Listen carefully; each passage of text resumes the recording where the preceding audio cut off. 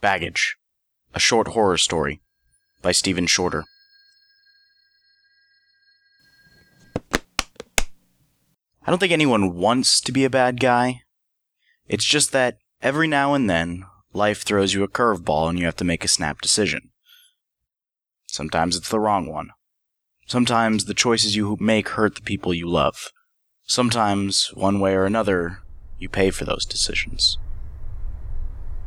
So, that being said, I'm sure you can piece together why this time last year I found myself standing with an armful of my possessions, blinking outside my girlfriend's house on a bleak Bangor morning. I mean, the thing about living anywhere in North Wales is that, summer or winter, morning is nearly always bleak. This one was said to be particularly grim. Heavy, roiling storm clouds had begun to bleed down the slopes of Snowdon like photo-negative magma. When Gwyn slammed the door in my face, she trapped the sleeve of my favorite shirt, and I'd been too proud to knock again and retrieve it. The high street was beginning to stir as I stumbled through. Shutters flickered open like sleep-heavy eyes, and parka-clad men dimly attempted to fit together market stalls like toddlers solving one of those shape puzzles.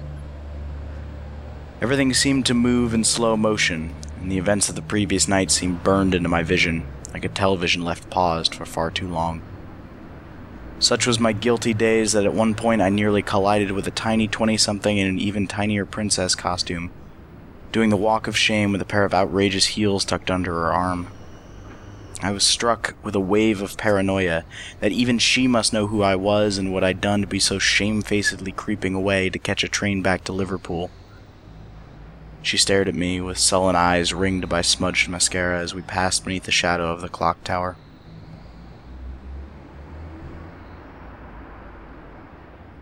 It started to rain as I neared the turning, so I ducked into the doorway of a Salvation Army shop and watched with a measure of despondence as fat raindrops began to splatter against the gray street. Too late, I realized that I had dropped one of my socks nearby, and by the time I braved the rain to snatch it up, it was soaked through. It certainly looked as though I were getting the day I deserved. I felt a little like crying, but the lump in my throat simply hung there and the tears would not come.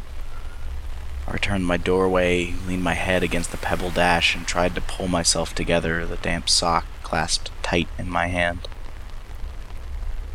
Tap, tap, tap. I opened my eyes again and glanced down at the ground beside my little shelter. There, at my feet, there sat a large brown suitcase spilling its contents into an ever-growing puddle. One of those bundles that people leave outside charity stores when they're having a clear-out, I guess. The raindrops were picking off the leather exterior, which, though faded, seemed well preserved.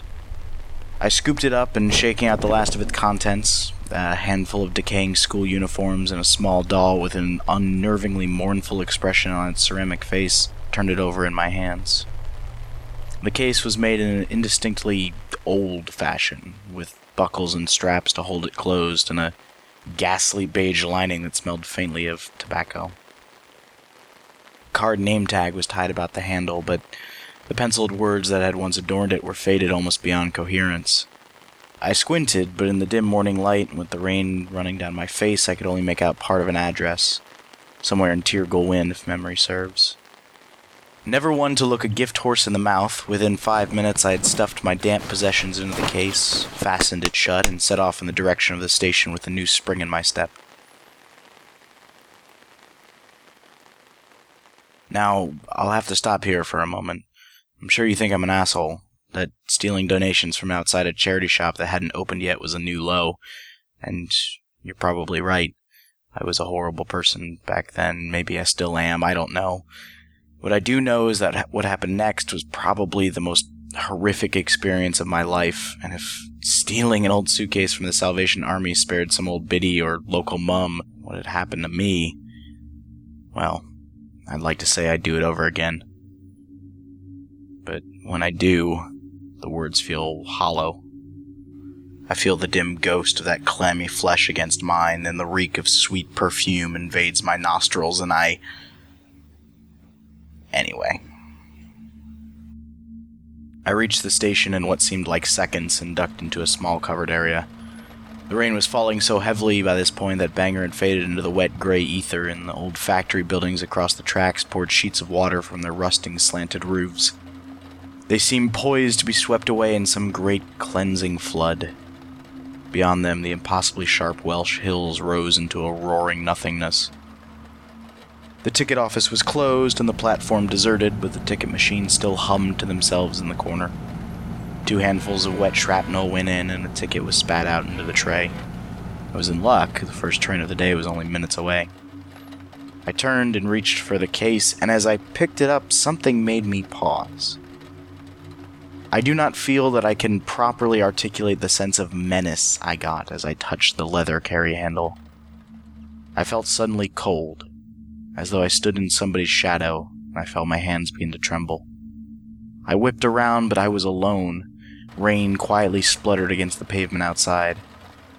When I picked up the case again, a small ball of dread had settled in my stomach. Not deathly fear, but rather a sense of unfamiliarity, as though this was the first time I'd encountered this object. I stepped onto the desolate platform, found a bench, and set the case before me on the concrete. With an uncertain hand, I reached down and popped open both buckles. A faint twang of tobacco found my nostrils as I pushed it open. I immediately recoiled. Protruding between a pair of jeans and a bundle of socks, there was a long, brown tangle of human hair. Aghast, I dropped the case and kicked it away. Then, after a moment, I pulled it back towards me, took a deep breath, and extracted the thing from inside. It was a woman's wig, a long brunette mane knotted and faded by the cruel fingers of time. Inside, a small label read, Petersboro, 1834. 1834. Assuming this was the year of manufacture, that made the wig very old indeed. How long had it sat in that suitcase? By this point, I assumed I had simply missed it when I'd cleared out the rest of the contents. For a moment, I even considered putting it on for a laugh. My heart was still pounding, and the absurdity of the idea made me smile for the first time that day. But it seemed somehow in poor taste, and I feared the response should I have to share my journey with one of the judgmental locals now drifting into the station in 1s and 2s to meet the first train of the day. I left the wig on the bench when I boarded. By the time I glanced out of the window, the platform had faded to an indistinct blur beyond the sheets of rain that threw themselves against the carriage, which now bore me away from that strange old town and towards the distant neon cradle of home. As the train jerked and trembled its way free of the cloying mire of Gwinnett County, an elderly steward limped down the aisle, wheeling a small refreshment cart festooned with crisps, chocolate bars, and soft drinks. My stomach burbled audibly. "Bat's ears," he crowed, nobody in particular. "Newt's eyes." I grinned, waved him down, and pointed out a packet of salted peanuts. 60 pence, please, Susan," he murmured, unhooking the item. I reached into my pocket and groaned. I'd stuffed my wallet into the case when I'd picked up the wig. I excused myself and shuffled between the seats to the little closed-off luggage compartment at the end. Somebody had placed a heavy duffel bag on top of my case, which had wedged it tight against the bottom of the rack, so I simply unbuckled it, cracked it open a few inches, and forced my hand inside. Soft, damp fabric parted as I reached in further and further. Too slowly, it began to dawn on me that I was past my elbow in the case. Surely not, I thought, even as my fingers blindly pushed their way through another layer of wet clothing. I began to feel dizzy when I had to physically lean forwards to continue my blind exploration. Further and further, and then, as though I'd touched a boiling point, I felt pain. Sharp, searing pain. I yanked myself free from the leather mouth and stumbled back. I was bleeding from a rough tear on the back of my hand. I hurried to the toilet, clutching at my injury, and ran it under the tap. All notions of the unnatural dimensions of the case were gone from my mind. When I was 13, I'd fallen off my bike trying to impress a girl whose name I have since forgotten. I hit that gravel path behind my school and took a layer of skin off my knees, and this cut looked much the same, a vicious scrape. I racked my memory trying to think of what I'd packed that could have caused such harm, but nothing came to mind. In the end, I wrapped my hand in toilet paper and returned to my seat. My mind burned. I tried to rationalize the impossible dimensions of that case, feeling stomach-turning revulsion at the thought of doing anything but leaving it on the train when I reached home. But I had seen the bare interior when I'd packed my things into it outside the shop. Clear as day. You could measure the inside in inches. I decided that I must have misremembered it. And the cause of the cut? For a second I felt the ghost of a half-remembered sensation.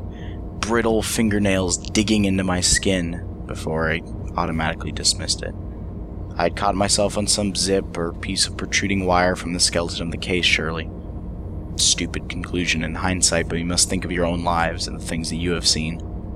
How often have you dismissed some unknown creak or strange shadow on your wall as the throes of your vivid imagination?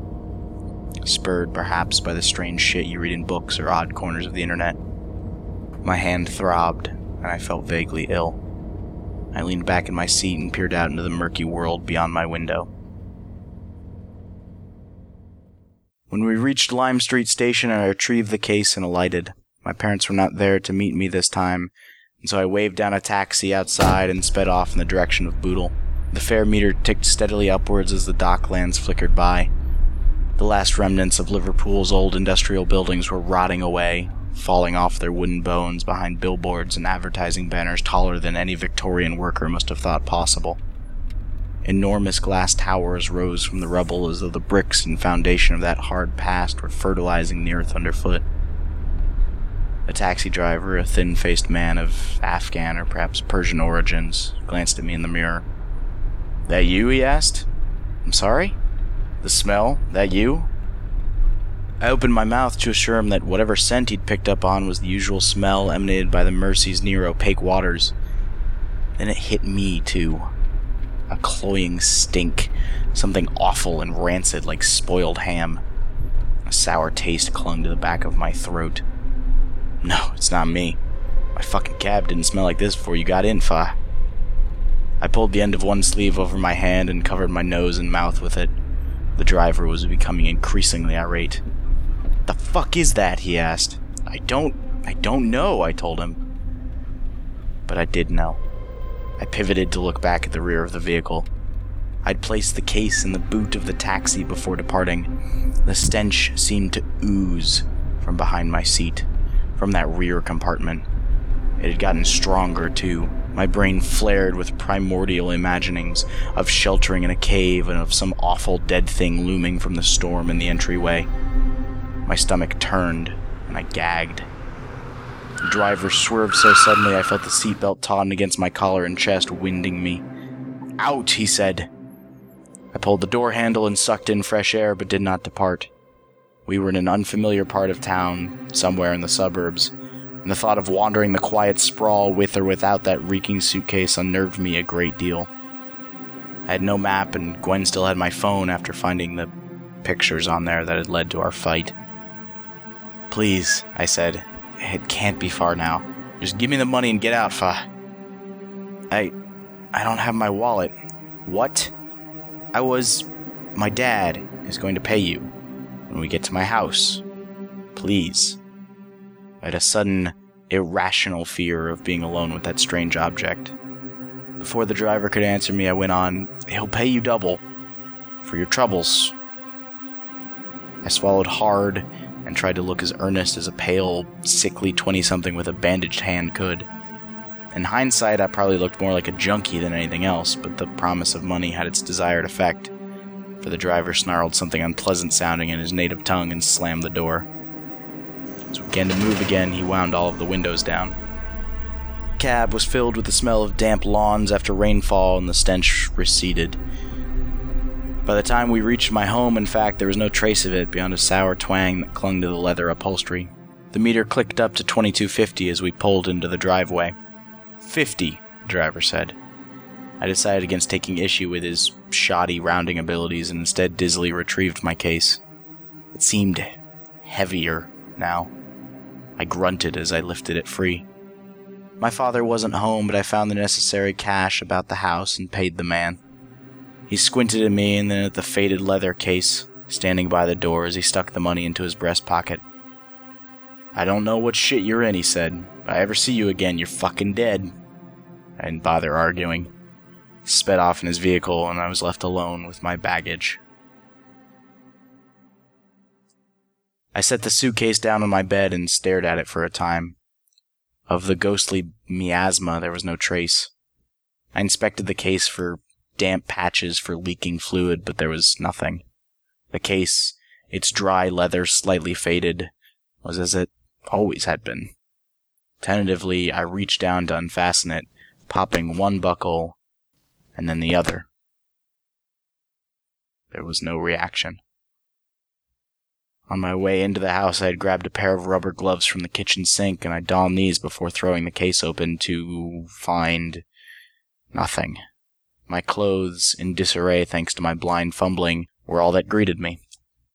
No obvious source for the horrible smell. I had been to the case and then set it aside. Empty. I began to feel very stupid. It would be easy for a disreputable taxi driver to try something like that, to create a situation to squeeze a little extra cash out of his customers. Of course there was nothing wrong with my case. It had been something that the driver must have done to countless others. I decided I'd Google the stench incident as I absent-mindedly began to sort through my clothes. When I found the comb, wrapped in a pair of my boxers, my feeling of vindication quickly faded. It was a small, dainty implement of an odd, asymmetrical design. Its handle, ivory I think, was beautifully shaped into the likeness of a curvaceous mermaid, her long tail glittering with little pinpricks of gold and silver.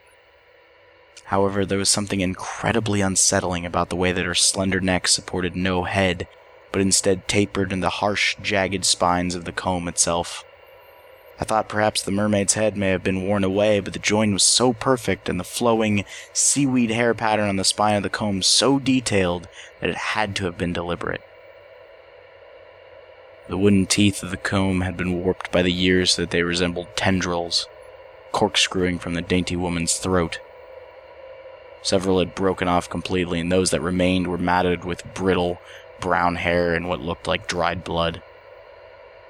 Somebody had violently and repeatedly scoured their scalp with this, it seemed. I set the comb down beside my clothing. I felt suddenly cold, and my injured hand began to throb again. First the wig, and now this. Some dark corner of my mind began to murmur terrible nothings to me.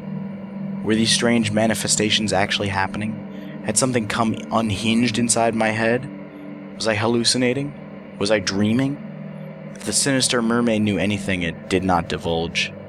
On a whim, I reached out and snapped the case shut.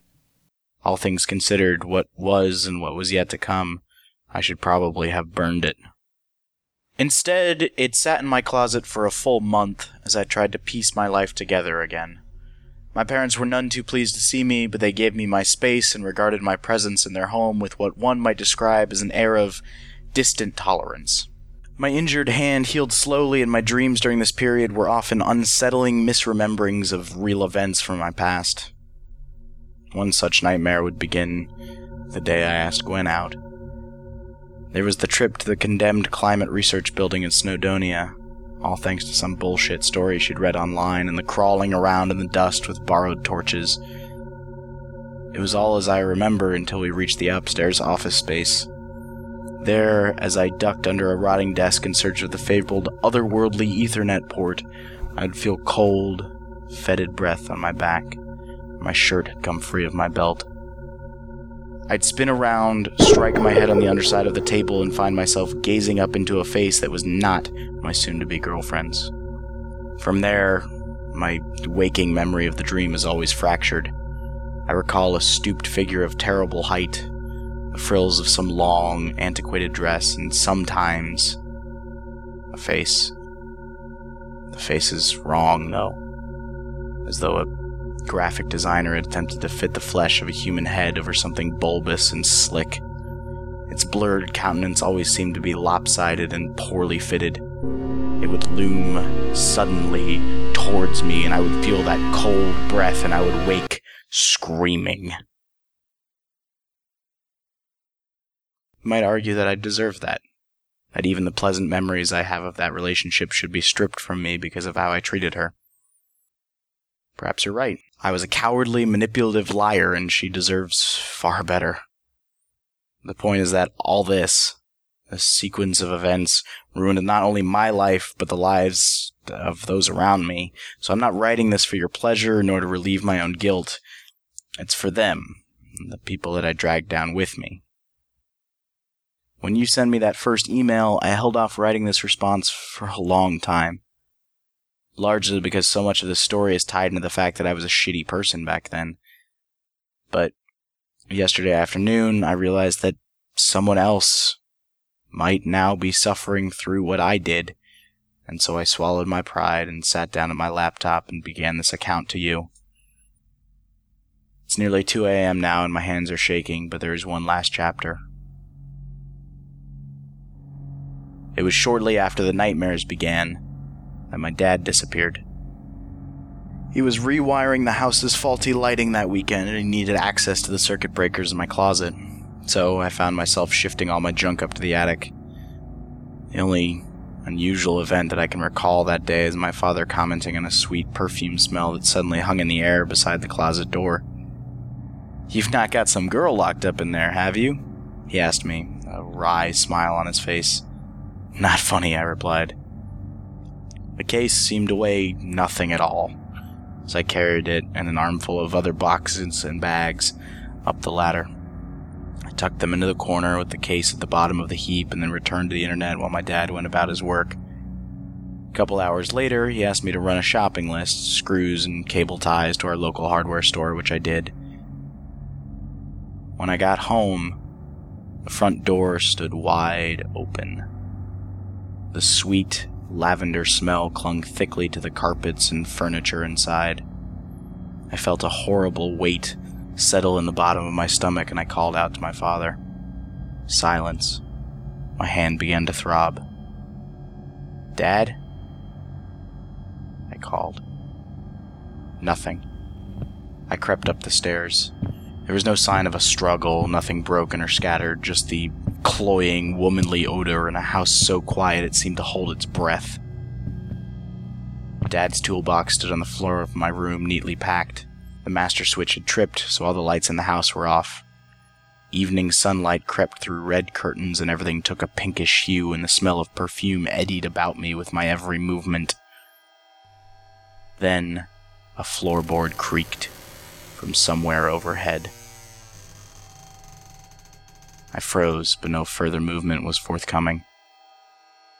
I crept out onto the landing. My fingertips tingled in time with my pounding heart as one rung at a time I ascended the ladder into the attic. Here, at least, there was no menacing red glow, for there were no windows. Instead, the only light came from a narrow pool surrounding the hatch through which I entered. Everything beyond its boundary was an indistinct shape in the darkness, and there, inches from the top of the ladder, lay the case. It was nowhere near the corner into which I had stuffed it just hours earlier, and I think that a small part of my mind was even then shrieking at me to turn and flee, but I was wholly focused on a small flap of fabric protruding from the case. With trembling hands, I eased the lid open, and there, neatly folded, were my father's gray overalls, still crusted with white paint. Curiously, they appeared damp, as though they had been left out in the rain, and I reached down impulsively to feel the material. Then a hand grabbed me. As ridiculous as this sounds, and as shaky as my memory gets from this point onwards, I can still picture vividly the sight of that porcelain white wrist and those long fingers wrinkled as though their owner had been submerged in a bath for far too long. A clammy, wet vice closed about my forearm, and its long, green-tinged fingernails dug so hard they drew blood. I screamed and tried to rise, but in a flurry of movement I saw another hand rise from the case and felt the intense tightness as it seized a knot of my long, curly hair. Again, I cried out, but my injured hand suddenly throbbed so intensely I thought I must be immersed in boiling water, and the smell of perfume was overpowering. You could almost see it in the air. My vision blurred, and I felt myself being pulled downwards, down into the yawning maw of the case. My stomach lurched as I passed the point at which any sane individual might imagine the bottom of it to lie. Clothes pressed in on me from all sides. I distinctly remember that I saw T-shirts with cartoon characters twisted together with ancient whalebone corsets, and teddy bears with missing eyes and dolls with missing heads, all of them reluctantly parting from me as though I were attempting to navigate a crowd. I never felt like I was falling. It was more akin to sinking in thick mud. My feet feebly pedaled at the air, and the sensation must have snapped me out of my daze, because only then did I start to panic. The hand which had been yanking at my hair had gone, but the other pulled me further down, inch by inch. The clothes and belongings that surrounded me felt suddenly sodden, and I smelt decay. The same smell that had hit me in the taxi wafted up to me now. Something moved below, and I felt the massive objects against my face beginning to shift as something terrible and large rose to meet my descent. By this point, I was wrenching free of the pallid hand which held me. On all sides, the damp fabric walls had begun to move. I tried to scream again and twisted about. I hooked my knees, which were not yet immersed within the case, over the edge and began to haul myself upwards, clawing for something to cling to with my hands. Then I felt leather under my fingers and the backs of my legs burning. I hauled myself from the nightmare. My whole body ached. My arm was bleeding. That same voice which had urged me to flee now directed my movements as I rose and grabbed the case. Even as I slammed it closed, I noticed the strange garments and toys inside falling away into an abyss. There was no bottom to this case, only a deep hole whose walls were papered with the same faded design as the inside of the lid. The hole seemed to swallow light. I somehow knew that there was no bottom to it, that this voracious thing would never end. The perfume around me was giving way to that distinct putrescence. The horrid smell roiled up from the darkness. I buckled the awful thing shut and hauled it downstairs. It seemed almost impossibly heavy now. I had to drag it along the garden path. There, I doused it with lighter fuel and set fire to it. I fed the flames with logs and fallen branches until their orange tongues licked at curled scraps of leather and white-hot metal buckles, and the sun vanished over the horizon.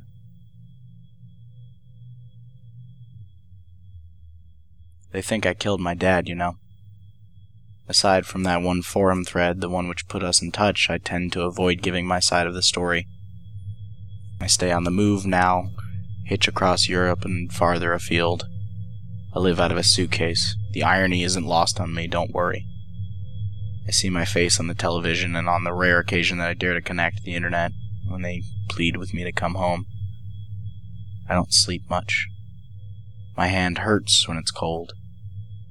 I work laborers' jobs and live in hostels when I can avoid sleeping rough. I miss my mom, especially my dad.